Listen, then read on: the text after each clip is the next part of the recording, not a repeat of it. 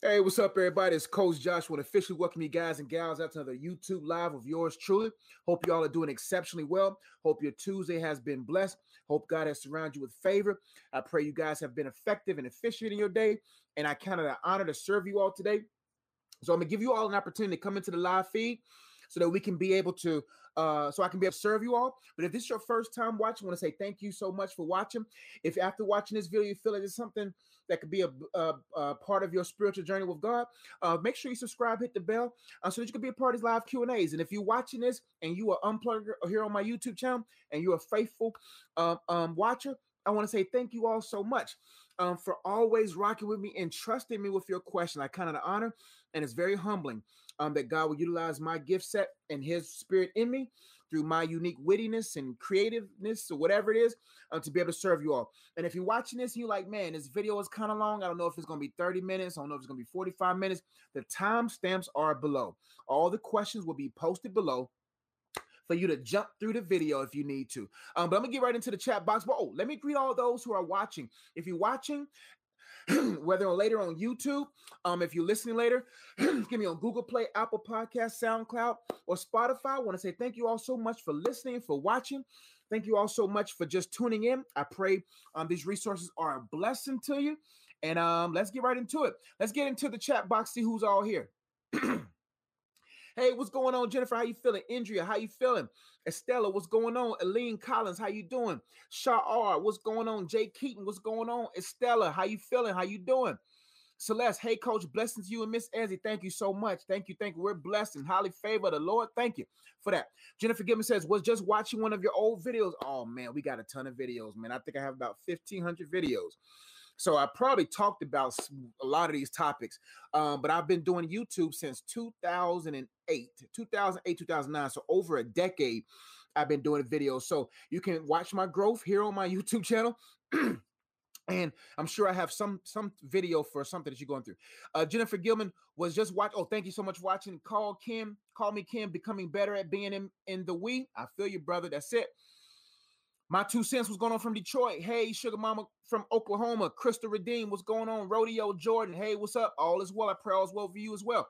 Jay King says, how to discern a counterfeit. How to discern a counterfeit. First question. Let's break it down. Like I said in previous videos before, I talked about how a counterfeit is a force fit. Anything that you try to force to fit in your life is a counterfeit. And I broke down the word counter fit and counterparts, that God wants to give you counterparts, not counterfeits. God gives us counterparts. The devil gives us counterfeits. The enemy's ultimate objective is try to get you through your free will to force fit things that were not created for your purpose. Because anything that you try to force fit is going to cause you to be in fits. You heard me say this before. But counterparts are things that God has laid out from the day you was born and to the day you die, parts on a counter of your life that fits your purpose. You won't be able to recognize a counterfeit from a counterpart if you're not aware of who you are, if you don't know how to count.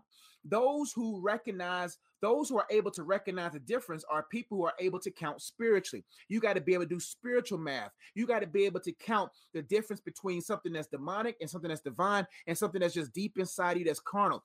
You got to be able to do that. And the best way to learn how to count and build a discernment is to fellowship with the Father and to get into His Word and really understand what is the will of God for your life. The Bible says, I beseech you, therefore, brethren, by the mercies of God, that you present your body as a living sacrifice. This is Romans 12, 1 and 2. That you present your body as a living sacrifice, holy and acceptable unto God, which is a reasonable service. Verse 2 says, be not conformed to this world, but be transformed by the renewing of your mind, that you may be able to that you may be able to test and discern what the will of God is, what's good, acceptable, and perfect. In order to do that, you got to be in a certain form. You got to transform into the image of God. Right now, you're going into one or two directions based upon what you engage in daily. Either you're being conformed to the image of this world or you're being transformed into the image of Christ. But you do that by the renewing of your mind. In order to be able to recognize the difference between a counterfeit and a counterpart, your perspectives has to be renewed. You have to have the mind of Christ.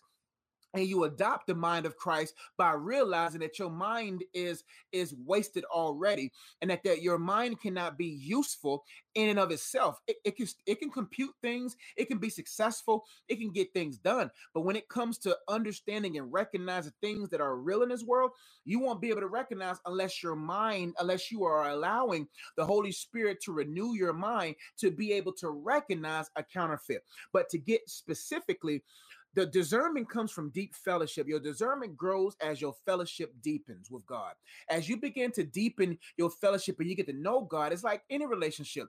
The more you recognize a person, the more you can recognize their patterns. The more you recognize their patterns, you can recognize the path that they're going.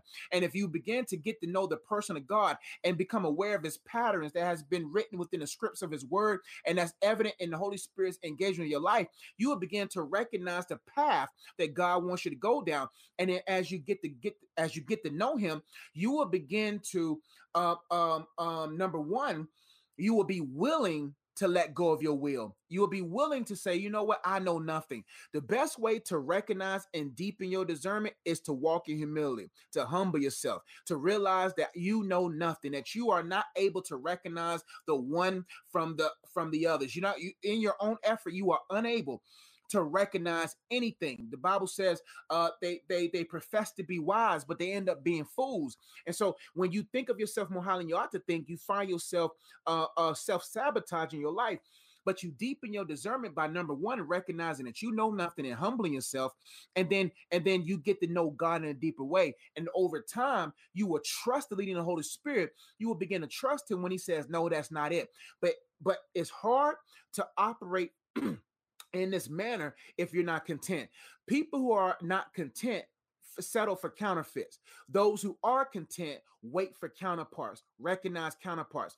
Basically, your level of discernment boils down to your level of contentment. Is God enough for you? Because if God is enough, you don't mind waiting. Those who rush, those who overly desire are careless, and they start overly zealously pursuing things because God's not enough to them. And that takes a process. That's a process for a lot of people. But those are the core truths in regards to recognizing or discerning a counterfeit. If you're trying to force it, it's a counterfeit. If it just supernaturally flows, it's a counterpart. If you initiate without seeking God, chances are you setting yourself up to be surrounded by counterfeits. And if you welcome counterfeits in your life, you can't help but have consequences that destroys your life. So if you're not content, first off, you have to humble yourself. You have to believe that God's enough. You have to embrace contentment and pursue it. And you have to trust the leading of the Holy Spirit. And you got to let God flow. Trust me, I'm a living witness. When I listen, my life became better when I let it go. Right now, I have no cares. I have no worries. Now, don't get me wrong, I'm a human, but me and God so tight, man, that I'm not really moved anymore. I've been in the ministry for 10, 11 years, and I've tried to force things and try to make them happen, and all the things I tried to force failed. Everything I allowed to flow through God is flourishing now. Trust me. Examine your heart and ask yourself, what is it in my heart that's keeping me from being content in God? Because if you allow the Holy Spirit to solve that problem, you'll be able to recognize counterfeits and counterparts days before they even come. Great question. Mr. Consistent in the building. Coach don't play. Been doing this for 12 years. I'm not new to this. I'm true to this. Jennifer, what's going on, sis? How you feeling? Prince Amia from Dallas, what's going on? T. Tennille from Missouri, what's up? Thanks for the back-to-back lives and sharing the wisdom. God gets the glory. If I got the energy and I feel the Holy Spirit say, go get him, then I'm going to go get him. I'm going to go get you. I'm going to do it. Let me roll up. Oh, I'm sounding real ghetto right now. Let me scroll up and see where I left off. Okay. Andrea Love says, my question is how do I get to a place of paying tithes regularly without hesitating because of fear of paying bills? First off, you have to understand that money is a gift from God. And that as you grow into things of God, you'll begin to realize just how generous your heart becomes. You will begin to give from a generous heart. Anytime you try to tithe or 12th or 13th or 14th or whatever the percentage that the Holy Spirit places in your heart, you're not going to be able to do it unless you are able to trust God with your finances. And the best way to do it is to start at a place at your heart and to ask yourself, Who do I truly serve? Who do I truly trust? Do I trust God? Or do I trust God? Because the reason why the Bible talks about two different forms of provision, that you can't serve God and mammon, which is money, is because those two are the ultimate sources of, not ultimate, because money can't compare to the master. But what I'm saying is those are two forms of provision. If your perspective is not renewed and you're not allowing your mind to change into trusting God to be your source, then when God tells you to give and God leads you to be generous, it's going to be hard for you to, because you trust money more. Now, you have to look at your life and use wisdom, because it's not about generosity. It's about discipline. It's about, am I well with my money? It's easier to give. I'm gonna say easier, but you're more prone to give, or you have a giver's type heart when you're disciplined with your money, when you discipline with your resources. And so if you're not disciplined with your money, it's going to be hard for you to be generous towards God. It's going to be hard for you to give because cares of this life has gripped your heart. World views has gripped your heart. Poor money managers has gripped your heart. So it's going to be hard for you to give generously to the things of God as He leads you, if you're a poor money manager. So my real question to you is, are you managing your money well? Are you really taking the time to examine every dollar that comes in, every dollar that goes out, and then allow the Holy Spirit to grow your heart into generosity, where you're able to give the way God wants you to give? Hope that helps. Lizzie Lewis says, singleness season part 2 from last night. Wanted to say how to be content in singleness when you've been intimate before. Oh, good question, Lizzie. You asked a question yesterday. That's right. Singleness season part 2 from last night. Wanted to say or see how to be content in singleness when you've been intimate before. There's nothing too hard for God.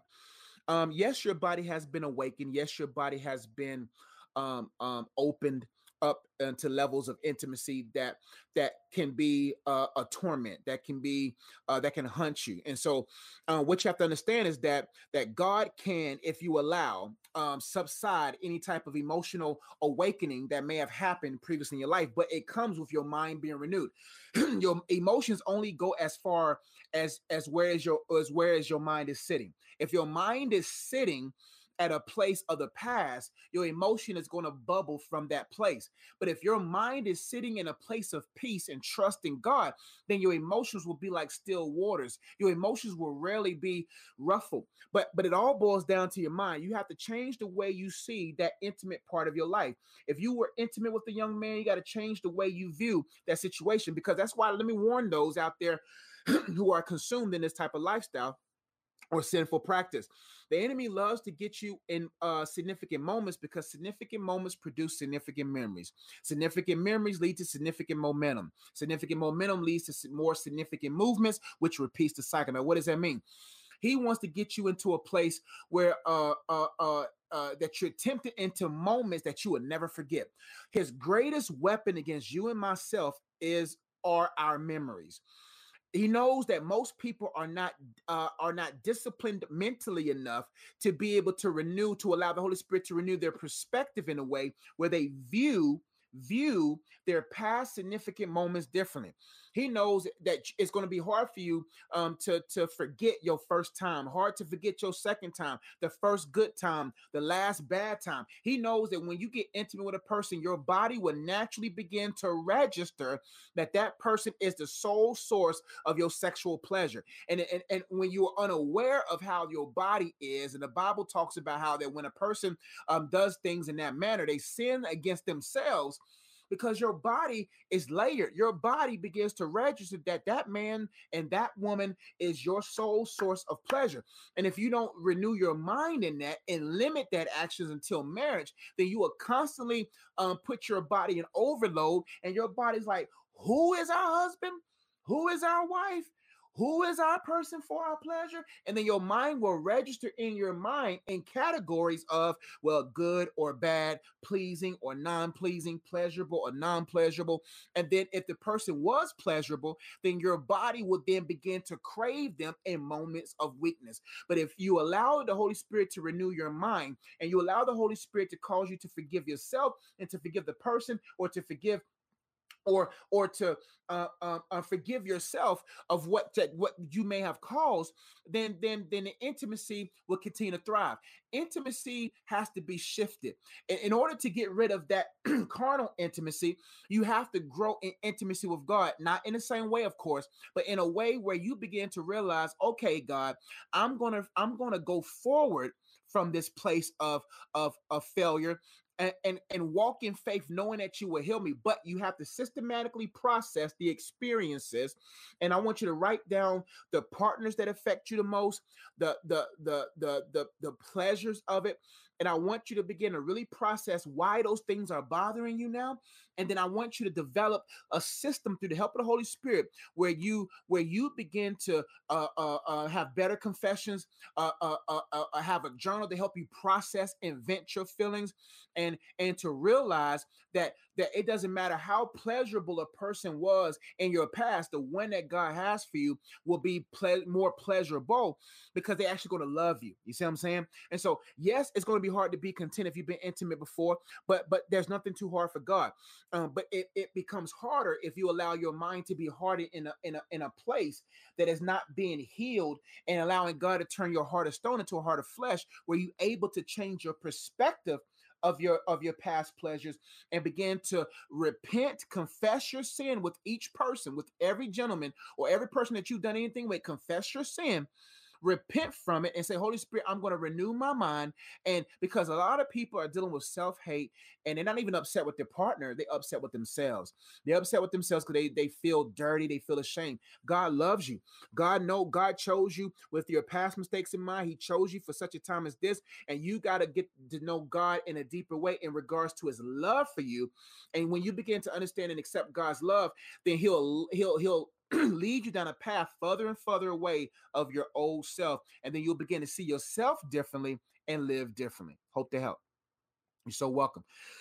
Pink October. Hey, coach, how do I correct mistakes with the child? Great question. The best way to correct anything is twofold. Two ways to correct anything with the person that you may have offended is to be humble and to be, okay, hold on. What was my other word? To be humble, to be kind, three things, and to be patient. Humble, humility, kindness, and patience is the best ingredients to help redeem the trust, to redeem the love. And it's four things: humility, kindness, patience, and change behavior.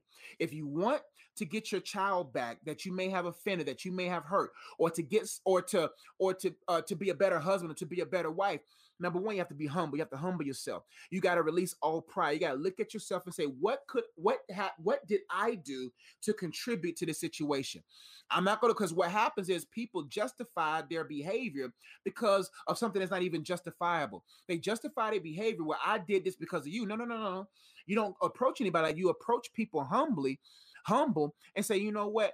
I take full responsibility. Anytime my wife and I get into any type of disagreement, as the leader, I take responsibility, because there could have been a better way, I could have led better. You see what I'm saying? I don't care if she's at fault. I don't care if she was wrong.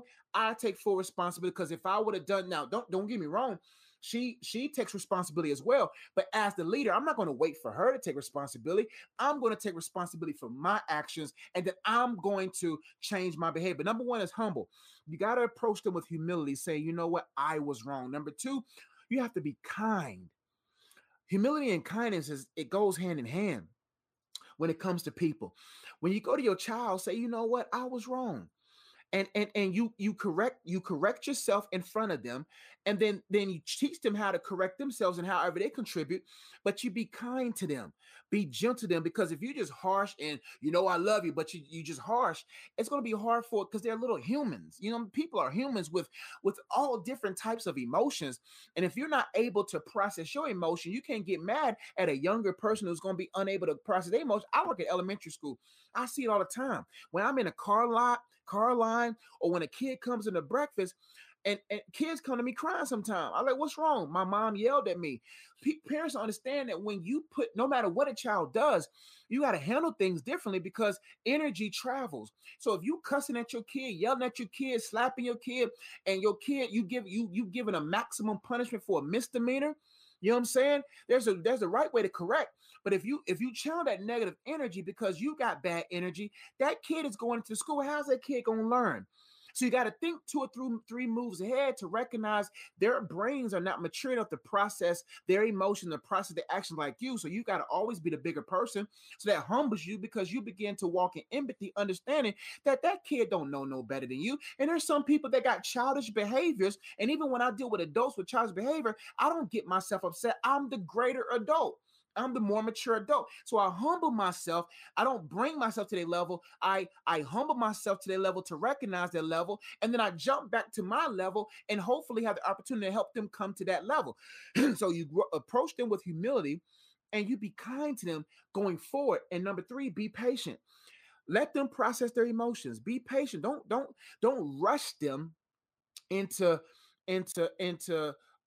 coming back to you. Be patient with them as you continue to be kind, as you continue to be humble. Now, if their behavior crosses the line, you just got to ask the Holy Spirit how to correct them. Spare the rod, spoil the child. The older they get, you might have to do a little bit more different things that they're more attached to that will get their attention. But then again, you got to change, number 4, your behavior going forward and say, you know what? I'm not, you look them in the eye and say, through the help of the Holy Spirit, son or daughter, I'm not going to act like this anymore.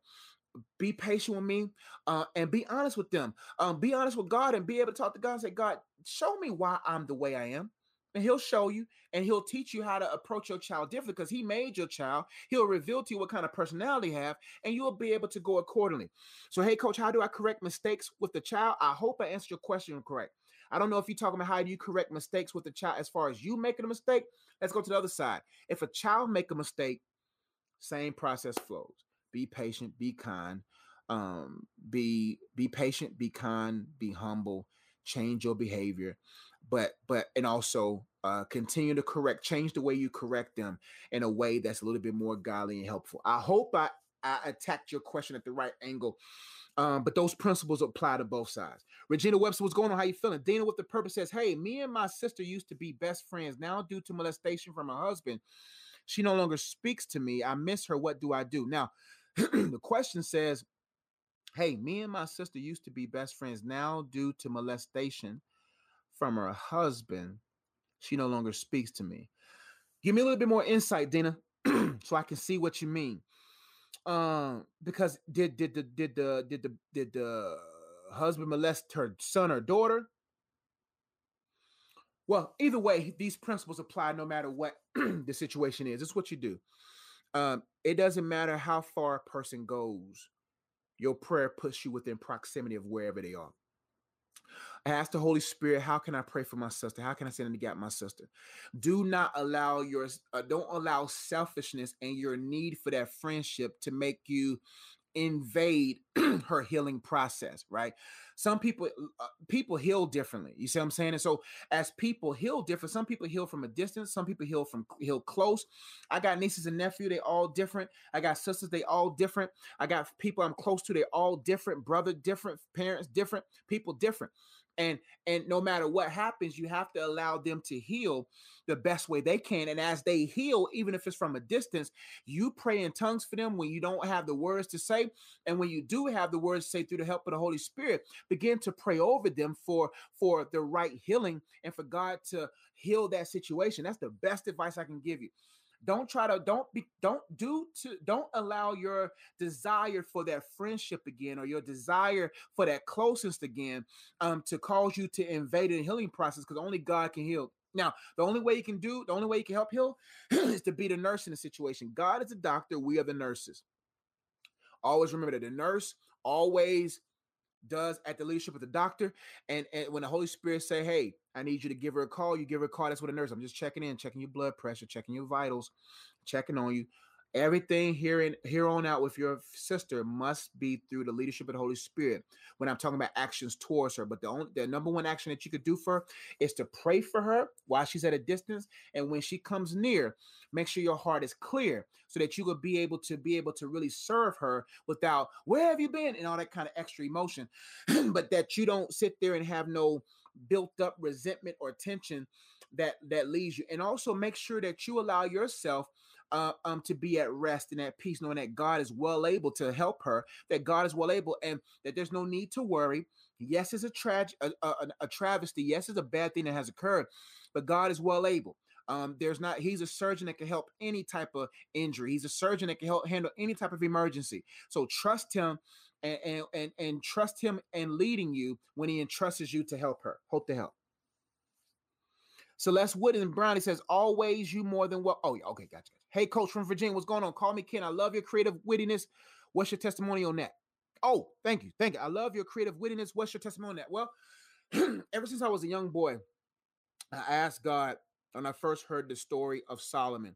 I don't know if this gift of wisdom was given to me from birth or I got it along the way. Chances are I think I was born with certain creativeness, uniqueness that when asked upon from God, God graced me with more wisdom, right?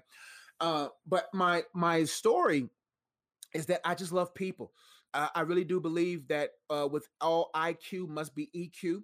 That the more that you're empathetic and understanding of people, and that you study people and enjoy the dignity and you embrace the dignity of everyone, you begin to understand the scripture of I become all things to all men, I might win some. And that's one of my favorite scriptures that I endeavor to really put myself in everyone's shoes. And I've practiced that for such a young age. I've been doing this since 5th or 6th grade.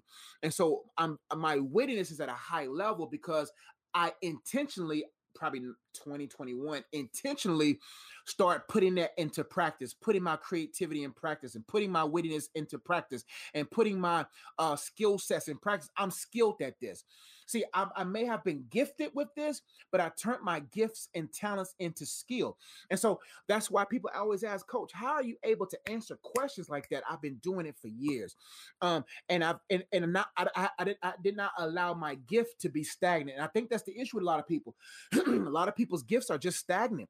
But the more you allow your life to stir the gift and to make your gift pliable and fresh, then when you press or test it, you're able to operate at a high level. And so what I would say is look at your unique giftings and turn those gifts into skills.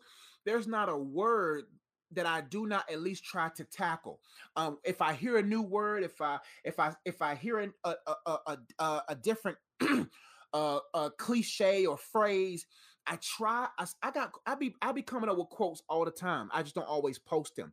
And I practice quote making. I practice how can I take a huge truth and put it in one sentence that a babe can hear. So my teaching ability increased as I made it a skill set.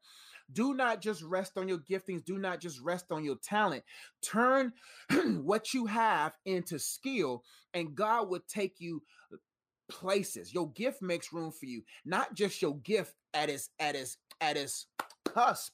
We're talking about a gift that has been turned into skill. And so I don't practice these different things till I get it right. I practice to the point to where I can't get it wrong. That it doesn't matter. My mind is so skilled and so programmed.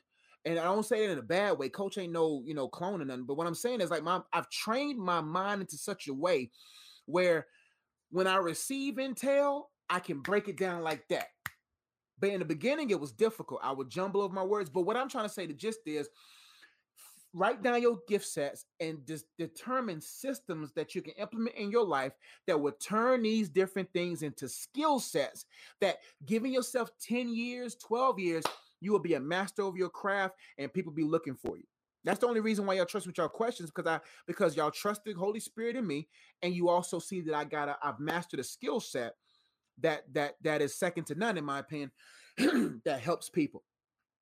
So cleverness is all about intentionality. Wittiness is all about just being able to embrace and understand words and engage with people, and you'll pick up clues and you'll become all things to all men, and you'll at least have a group in front of you of reaching some. Hope that helped you, fam. Great question. Thank you for that, man. Hey, Coach, I finally caught you live. Welcome, Hobo Dia. Welcome. We're glad to have you. Crystal Redeem says, question. Watching Larry Reed live has become a bit of an addiction. I know it's not helpful and really makes me side-eye the church leaders. How can I avoid watching such things? First off, we as humans are prone through our sin nature And for those who are new in Christ, old sinful ways, because no longer that nature is no longer in us anymore, but there's sinful ways and practices that are there. But we have the Spirit of God that helps us to flood into our new nature. We are prone to gossip and we're prone to messiness. You see what I'm saying? We're prone to dirt. You see what I'm saying? Because we came from dirt, right? And so what you have to realize is that you got to be able to chew the meat and spare the bones from anybody. And that comes, understanding the difference between meat and bone comes from understanding the Holy Spirit, right? And what happens is we become addicted to different things and we don't even understand why. There's deep-rooted attachments to old habits or hopes or desires that cause us to be attached to different things that cause us to become addicted to personalities and to people, etc. So my advice to you is that church people are flawed. No matter what position a person holds, people are flawed. The Bible says that there will be false prophets among you. There will be a lot of people, and people who call those people out. Some people have a gift. I don't know Larry Reed personally. I do see his videos pop up every now and then. And I know he talks a lot about preachers. I think I saw something when he talked about a preacher from Chicago. I ain't gonna say no names. But if not careful, you would get distracted by that because it would kind of, the devil will use that to kind of have you cast doubts on the true remnant church of God and on Jesus himself. That's why you don't judge a faith by its followers. You judge the faith by the one that established it, because there's wheat and tares in churches. Not everybody who cries, Lord, Lord, will enter the kingdom of heaven. There are false prophets. There are people who are under spells. There are pastors that cast spells on people. There's churches that are miniature and mega cults.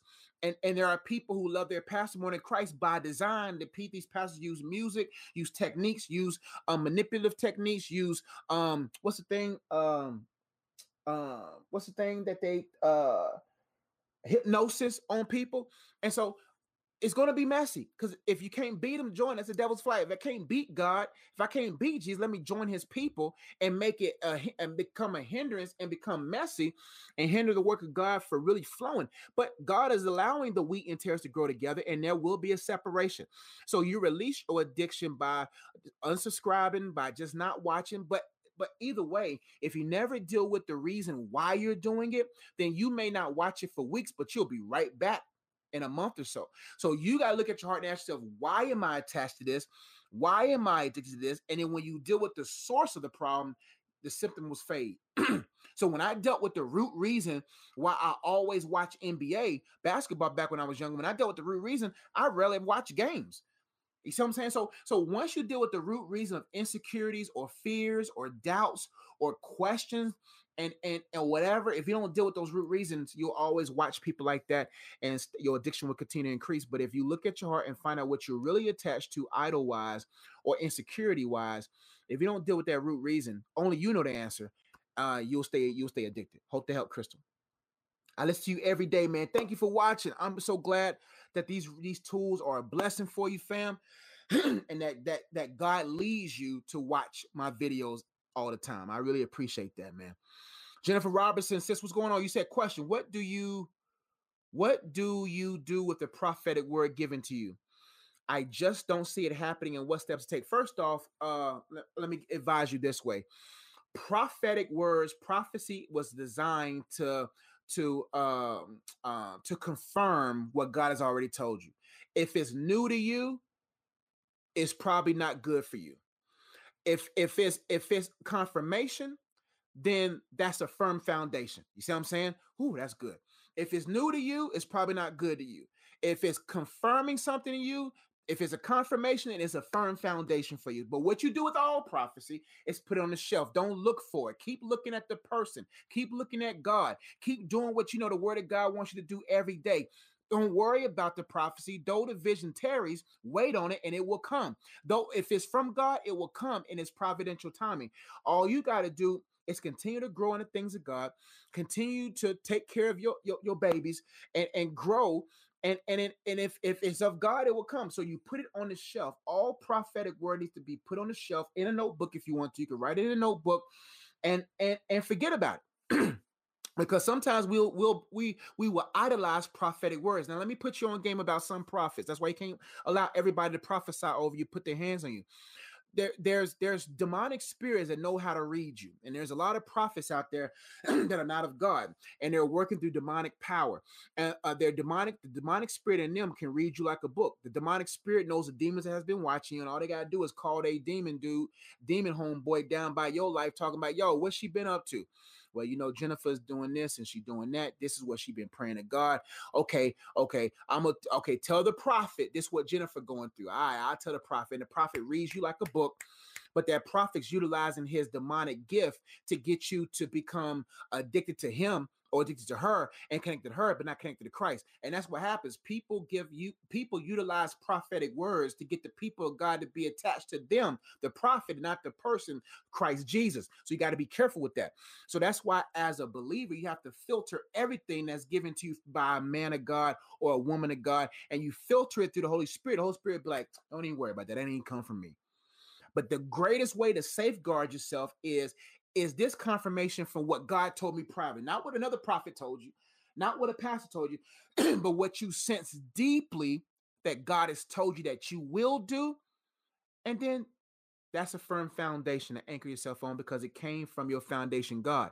But if it's new to you and they're talking about your boo is from Alaska, or start doing and a lot of people prophecies are vague. They're all over the place.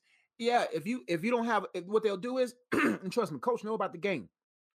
Oh, she don't got no man. So they do revival nights for 3 or 4 nights, right? And they like to use women, because they know women who are going through some things are more emotional, and they're more prone to the music behind this man of God and stuff. First off, if the man of God too clean, I wouldn't trust him. If the prophet walks around a certain kind of way, like it's all about him, he too fresh, he too clean. She got 4 or 5 armor bearers. He got 16 armor bearers, and he walking like he a man of God. He pulling up in a Escalade, coming out the car, walking like he Christ in the flesh. Off gate, don't trust him. Prophets of God in the Bible didn't roll like that. John the Baptist was like, man, you and y'all soft clothing. I'm not sitting there saying men and women of God can't dress nice, but we're talking about the way they carry themselves in what they dress. You see what I'm saying? And so they like to go after women, especially single moms. They like to go after women that they see that there's no man with them, or if the man is looking at them like that, they ain't gonna talk to you. If your man is there and he looking at the person sideways, he probably, because that man read him like a book. But if your man is idolizing the man of God too, then they're going to try to come to you talking about, I see in your future that God is very vague, that this is your year for miracles. Your daughter's going to grow up to be a great this. God's going to give you that house you've been. It's very vague. And it's a game. And so put it on the shelf. If it's new to you, it ain't good for you. If it's confirmation, it's a firm foundation. Hope to help. Hello, all. Thank you for watching from Louisiana. Pink, thank you for everything. You're so welcome. Rodeo Jordan, coach, do you remain faithful in ministry when it's slow motion? Yeah, that's the best time to be. Ooh, that's a good question. I've been waiting for a question like this, because I've been not in the game. I've been in the grind. I've been walking with God for a mighty long time, 12 years with this. My advice to you is this: you increase your faithfulness when it's slow. Slow ministry is a test to you. Are you in this in the numbers, or are you in this because of God? When ministry is slow, you slow down. God has graced you with the slow ministry. See, ministry was never meant to grow in your own effort. God is supposed to grow your ministry, grow your platform, but God doesn't grow your ministry until he grow your maturity. God don't grow your platform until he grows your ability to be prudent, your ability to steward. So sometimes God slows things down so that you can get a good grip of what ministry really about. I went through this. I was guilty of this. I used to judge my ministry based upon how many people came to it. And if it wasn't a lot of people, then I was like, well, am I doing something wrong? And what happens is you start getting into marketing gimmicks. And that's what a lot of churches are doing. The seeker friendly movement, the guy who created it don't even have his church anymore. You see what I'm saying? The guy that created it before he lost his church, before he lost everything, said that this way of ministry doesn't work. But the seed has already been casted. So all these churches are now using gimmicks, using marketing strategies from the world, and how to monopolize and to make your church mega. So they build the church, but don't build the people because they want the people attached to them. So what most people do is, oh, my ministry's going slow. Let me go to marketing, not go to the master.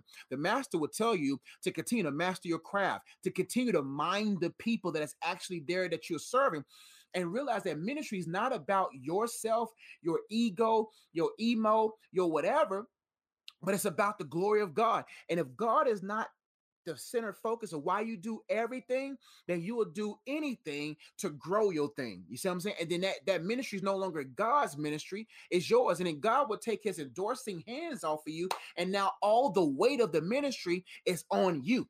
Now, if you don't perform, the church don't grow. No. If God be lifted, he said, if I be lifted up, Jesus said, if I be lifted up, if Christ be lifted up, he'll draw all men. So that's why, like, my ministry is not the sexiest ministry. My ministry is not the cutest ministry. My ministry is not the most seeker friendly and people just, oh, that's cute. No. There's substance here.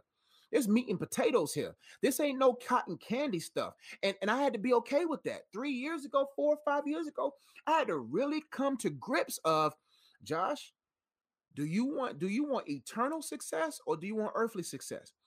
And a lot of preachers right now, they say the name of Jesus, but they really are drawing people to themselves. And I realized that, Josh, what you was doing, what I was doing back then was wrong. Trying to use poetry events. There's nothing wrong with these different things. I was trying to use any and everything to get people there. And my heart was genuine, but misguided, until I realized in 10 years, in 9 years doing that kind of ministry, I began to realize people don't change. If you draw what you do to draw the people there, you got to continue to do to keep them there. And so I said, you know what? I'm gonna get down to the nitty gritty of the word of God, and whoever comes.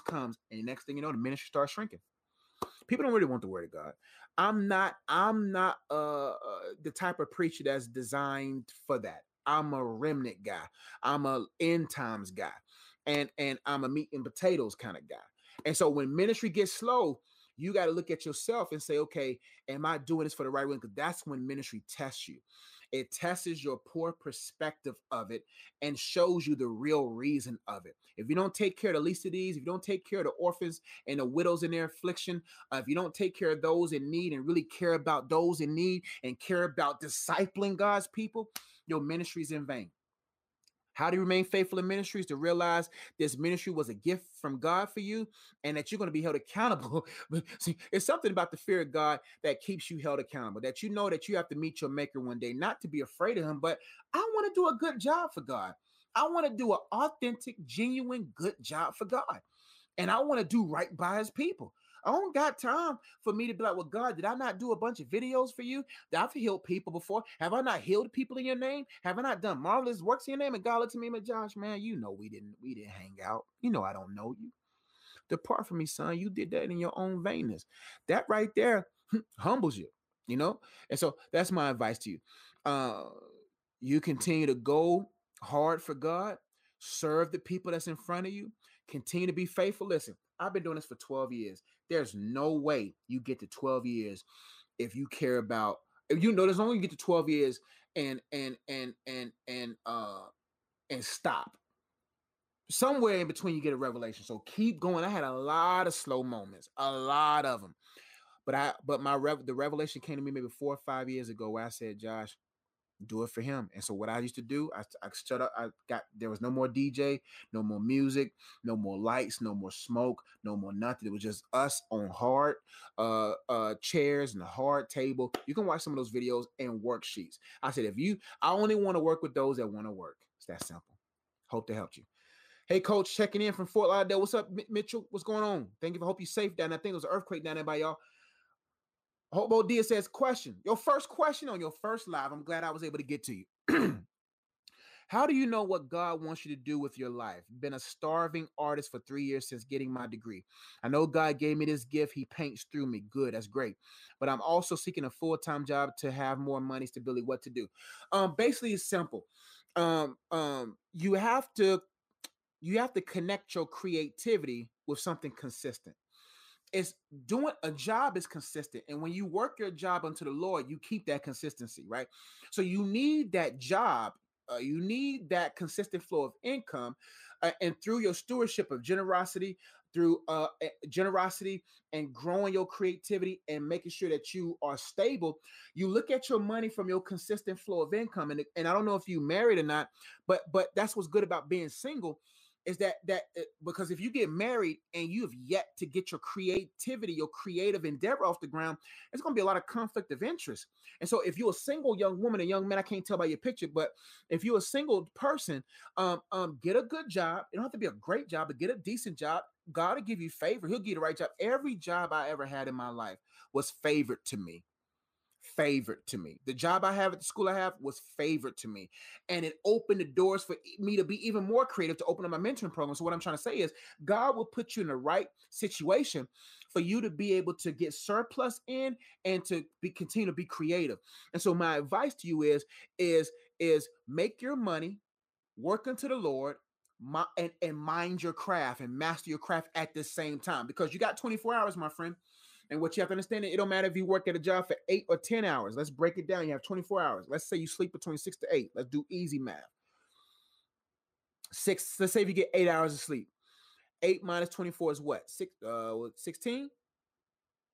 16 hours, right? So that's 16 hours. You slept for 8, you got 16. You worked for 8, that's 16 hours going. You have 8 hours left.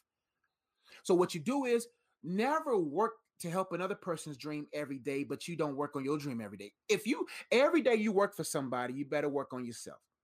That's what I'm saying. So whatever leftover hours you have, you utilize that time to work on you, to master your craft, and God will give you a job that allows the flexibility. The last 3 jobs I had, it was crazy how God gave me favor and flexibility to be able to still do my craft, to go speak places, to go do my thing. And I have favor no matter where I went. So go to God and say, God, here am I. Here's my gift. Here's my craft. But God, I want to be able to do both. I need that consistent flow, God. I'm not saying that this consistent flow replaces you as my source. You are my source. But I know that you give me resources that you source through for me to continue to be a resource for someone else.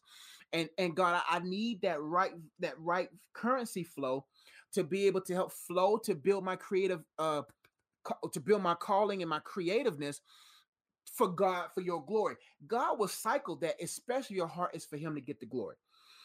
So, but I was seeking a full-time job to have more money, stability, and that's important. Get the stability first. First off, get connected to God first, so that you can be led to the place of stability financially, and then whatever is left from that, you master your craft. And if you don't have no husband or wife and no child right now, that's what I busted my butt, my friend, in my singleness. And now I got all kind of residual income coming in up from the left, the east, from the west, the north, and the south, from what Josh did as a younger man. And so that's why I advise every single person to do. Don't rush to get married for marriage's sake, and you haven't even got anything. You haven't even established yourself yet, because you're gonna ruin your establishment if you're not established. Your establishment, your marriage, you're gonna ruin it if you're not established. So how do you know what God wants you to do with your life? Been a starving. First off, you gotta work. Sometimes creators can have this they could be too creative, and they'll be like, well, the money will come, and then you eat ramen noodles every day. Nah, you got to go get a job and realize first things first. You got to make sure you can provide for yourself, that you're stable for yourself. That's just the will of God. If you don't work, you don't eat. And if you're a starving artist, you got starvation has a way of making you go get it. So do not allow the creative starvation to cause you to be like, oh well, I'm just gonna no. Let that starvation lead for you to get you a stable job, and then minimize your time towards your craft and give yourself a decade. I gave myself a decade, and now we cooking with grease now. And so you gotta put yourself at ease and be like, I may not be successful another 5 years, but at least you got a consistent job for 5 years. See what I'm saying? And you'll keep funding your craft, learning from your mistakes, etc., etc. Hope to help. So go get a job, and don't ask and go. Just go. Ask God to lead you to the job, and you start filling a bunch of applications. And you have to swallow your pride if you have it, saying, you know what, I may not be able to do X, Y, and Z as much as I can, but I'm tired of ramen noodles. I'm tired of eating poorly and not living up to par. Let me get a job. Coach does. I work at elementary school and I do everything else on the side. But you got to work for somebody because you learn something in working for others, and God will show you the way. Hope to help. I've been going 50 minutes. I got time for maybe one or two more, depending on leading the Holy Spirit. And the knock on the door by my wife. Kid J says, "How do I receive love from a man?" Y'all, see, y'all find a way. These questions right here, y'all be coming with the haymakers. All these questions are great. This one's great too. But these right here have so many layers to them that sometimes you wish you get them early on. But at the 50-minute marker, now I shift the gears. The gear has always been with the Holy Spirit, but the Holy Spirit, I may need your help on this one. KJ says, "How do I receive love from a man? I don't know if it's insecurity, but I don't feel worthy of it." First off, if you don't feel worthy from the man Christ Jesus, you're going to be looking for your worth in every other man. First off, no created being can even comprehend your worth. There's not a man or woman on this earth that can comprehend your worth because they didn't create you. The one that created you is the only one that can comprehend your worth, that can understand your worth. And so when you get caught up on the actions of others, then their actions will determine your actions towards yourself. Never let what somebody else think about you, say to you, do to you, or don't do to you or for you cause you to sink in a level of wondering if you're not good enough. So what the real issue is, there is an insecurity. Anytime you care about someone else to make you secure other than Christ, you have an insecurity. So the real thing is you have to examine where you and Christ at.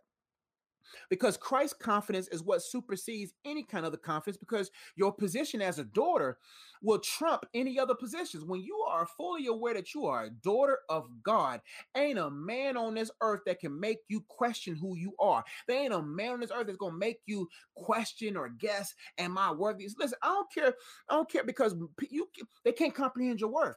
So I grew up like that. The actions of others really affected me, my friend, and it affected me deeply because I began to well, if I'm not part of this group, if she looks at me this way, I overanalyze everybody's actions. So I realize these people can't comprehend the value of people. Do we understand that people who, in this world today, most people don't have no good IQ, and since most people don't have good IQ, most people don't have a good EQ, and people don't have good people skills. And so what happens is we put too much trust in people's comprehension or awareness of value. Only God knows your true worth, and when you recognize your worth that is priceless before him, you won't put no price tag on you. You see what I'm saying? So the advice I would give you is, what are you insecure about? Is there something about you don't like? I grew up with this forehead, my friend. I will give you a side profile. You see it's a big forehead. I'm Nigerian, so I got Nigerian traits. I had a big nose, big head, and I used to try to hide my forehead. I used to try to angle my face where people wouldn't see it. But until I liked this thing, until I embraced it, because there ain't no sandpaper to sand this down. I'm not going to get surgery. That thing is there. But if I allow what I don't like about myself to linger in my life, then if anyone just looks at my forehead, I'm in low self-esteem. I'm all over the place. And you got to check your insecurities. You got to love yourself, and you got to like what you cannot change and change what you can change. You see what I'm saying? So if there's something that you don't like about yourself, change it, but don't change it because of somebody else. Change it because you want to be a better version of yourself. But do not allow people who cannot, and this includes everyone who is unable. Well, there's some people that recognize your value. Those are good people. But most of these men, they use it as manipulative tools. So they only approach women who have low self-esteem because they know that their words will have value to them. So what they do is they look for women that gives them too premature attention. Premature attention is this: you glow too quick. You laugh too quick. Your mannerisms too free. Your body language is too open. A man reads that. You can't have your body language open. You can't get all flirtatious immediately. You cannot be like, really? You think so? That's a clue right there that you have low self-esteem. And a man would be like, oh, I can use her. I can use what she don't like about her against her. And that's why a lot of women stay in an abusive relationship. A lot of women stay in an abusive relationship because they don't know their proper use. Abuse is abnormal use. People continue to get used abnormally when they don't know their normal usage. And when you know your normal usage, you won't allow anybody to use you poorly. And most of those people who's using their words to control you, the more you get the word of God in you, you begin to recognize who you are. You'll begin to allow the words of the Holy Spirit inside of you to be a reflective tool to show you who God has created you to be. Their power's going. They continue to have power if you're not empowered. If you don't like to be empowered by the Spirit of God to recognize your position as God's daughter, their suggestive powers be used against you. The only way Satan could get Eve and Adam to eat the fruit is to make them question what God said about them.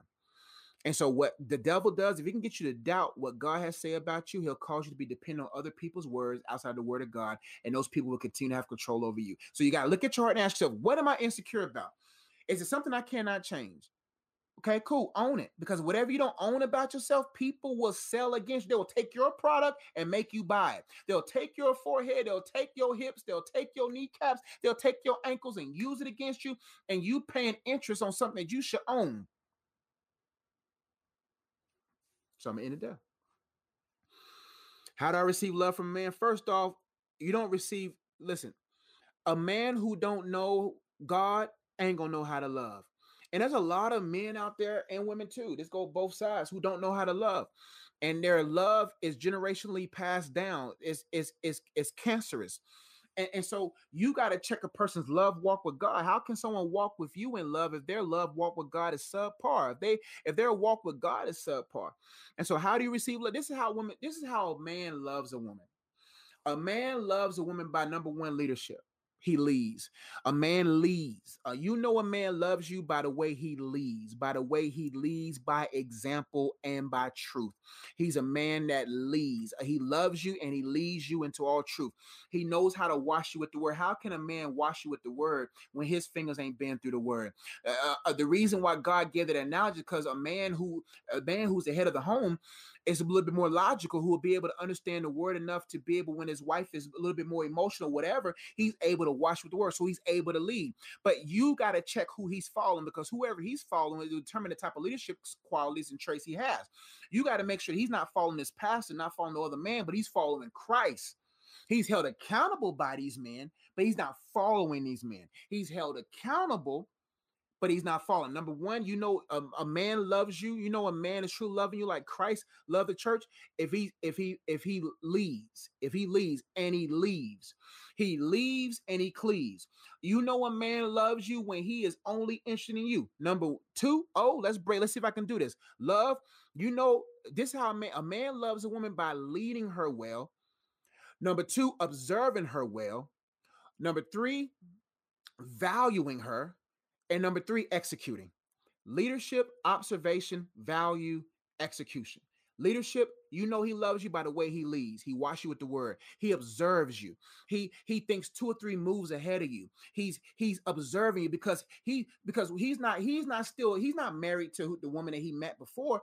He's observing to get to know deeper ways to love you. Because he's not observing, he's not selfish, he's observing. Number 3, he recognizes value. He reverences you.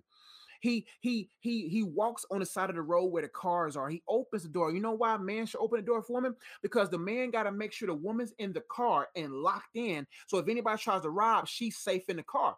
And what I've learned, that what I'm starting to do is I'm gonna start giving my wife the key. If I'm in a place where I feel like it's kind of whatever, man, you got to open the door and give your wife the key.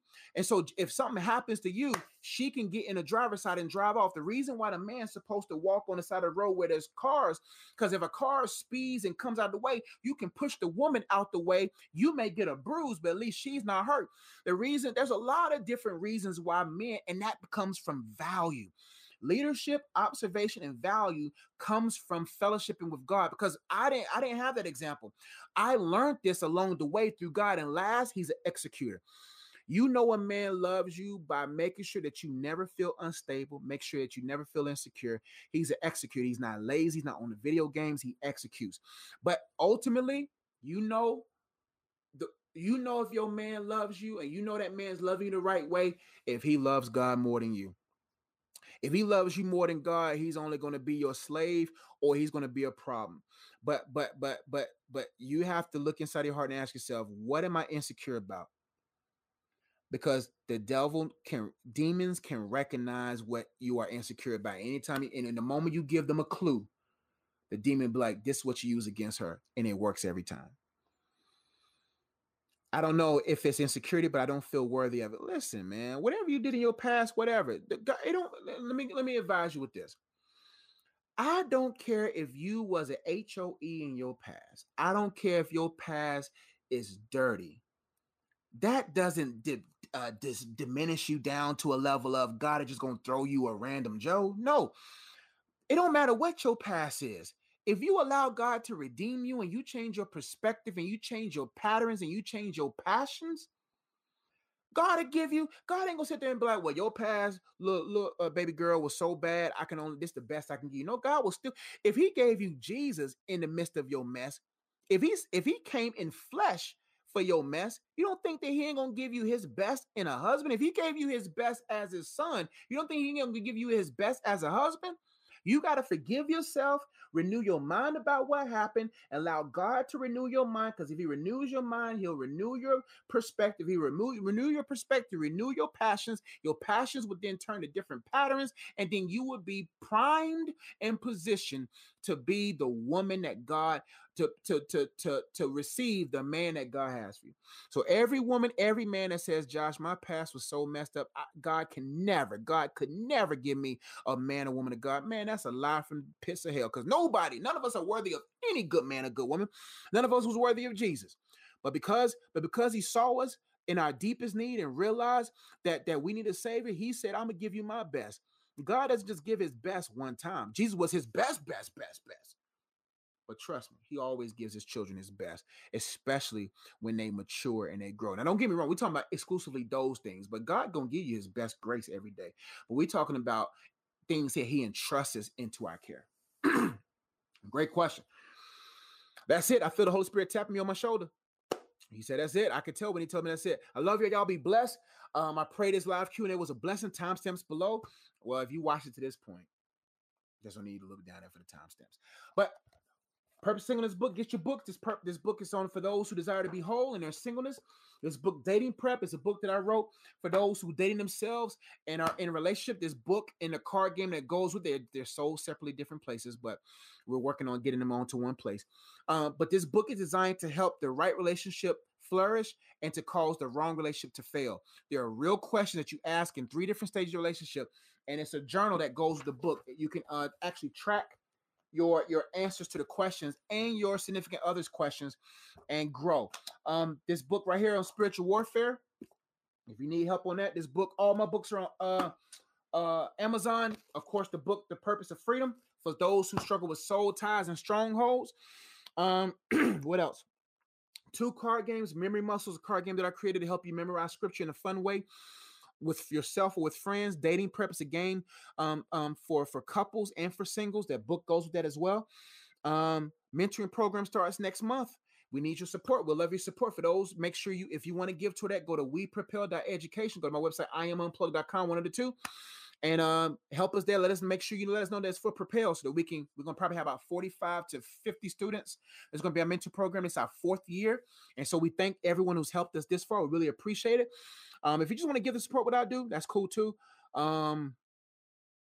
T-shirts, apparel, everything's on my website. I love y'all. Y'all be blessed.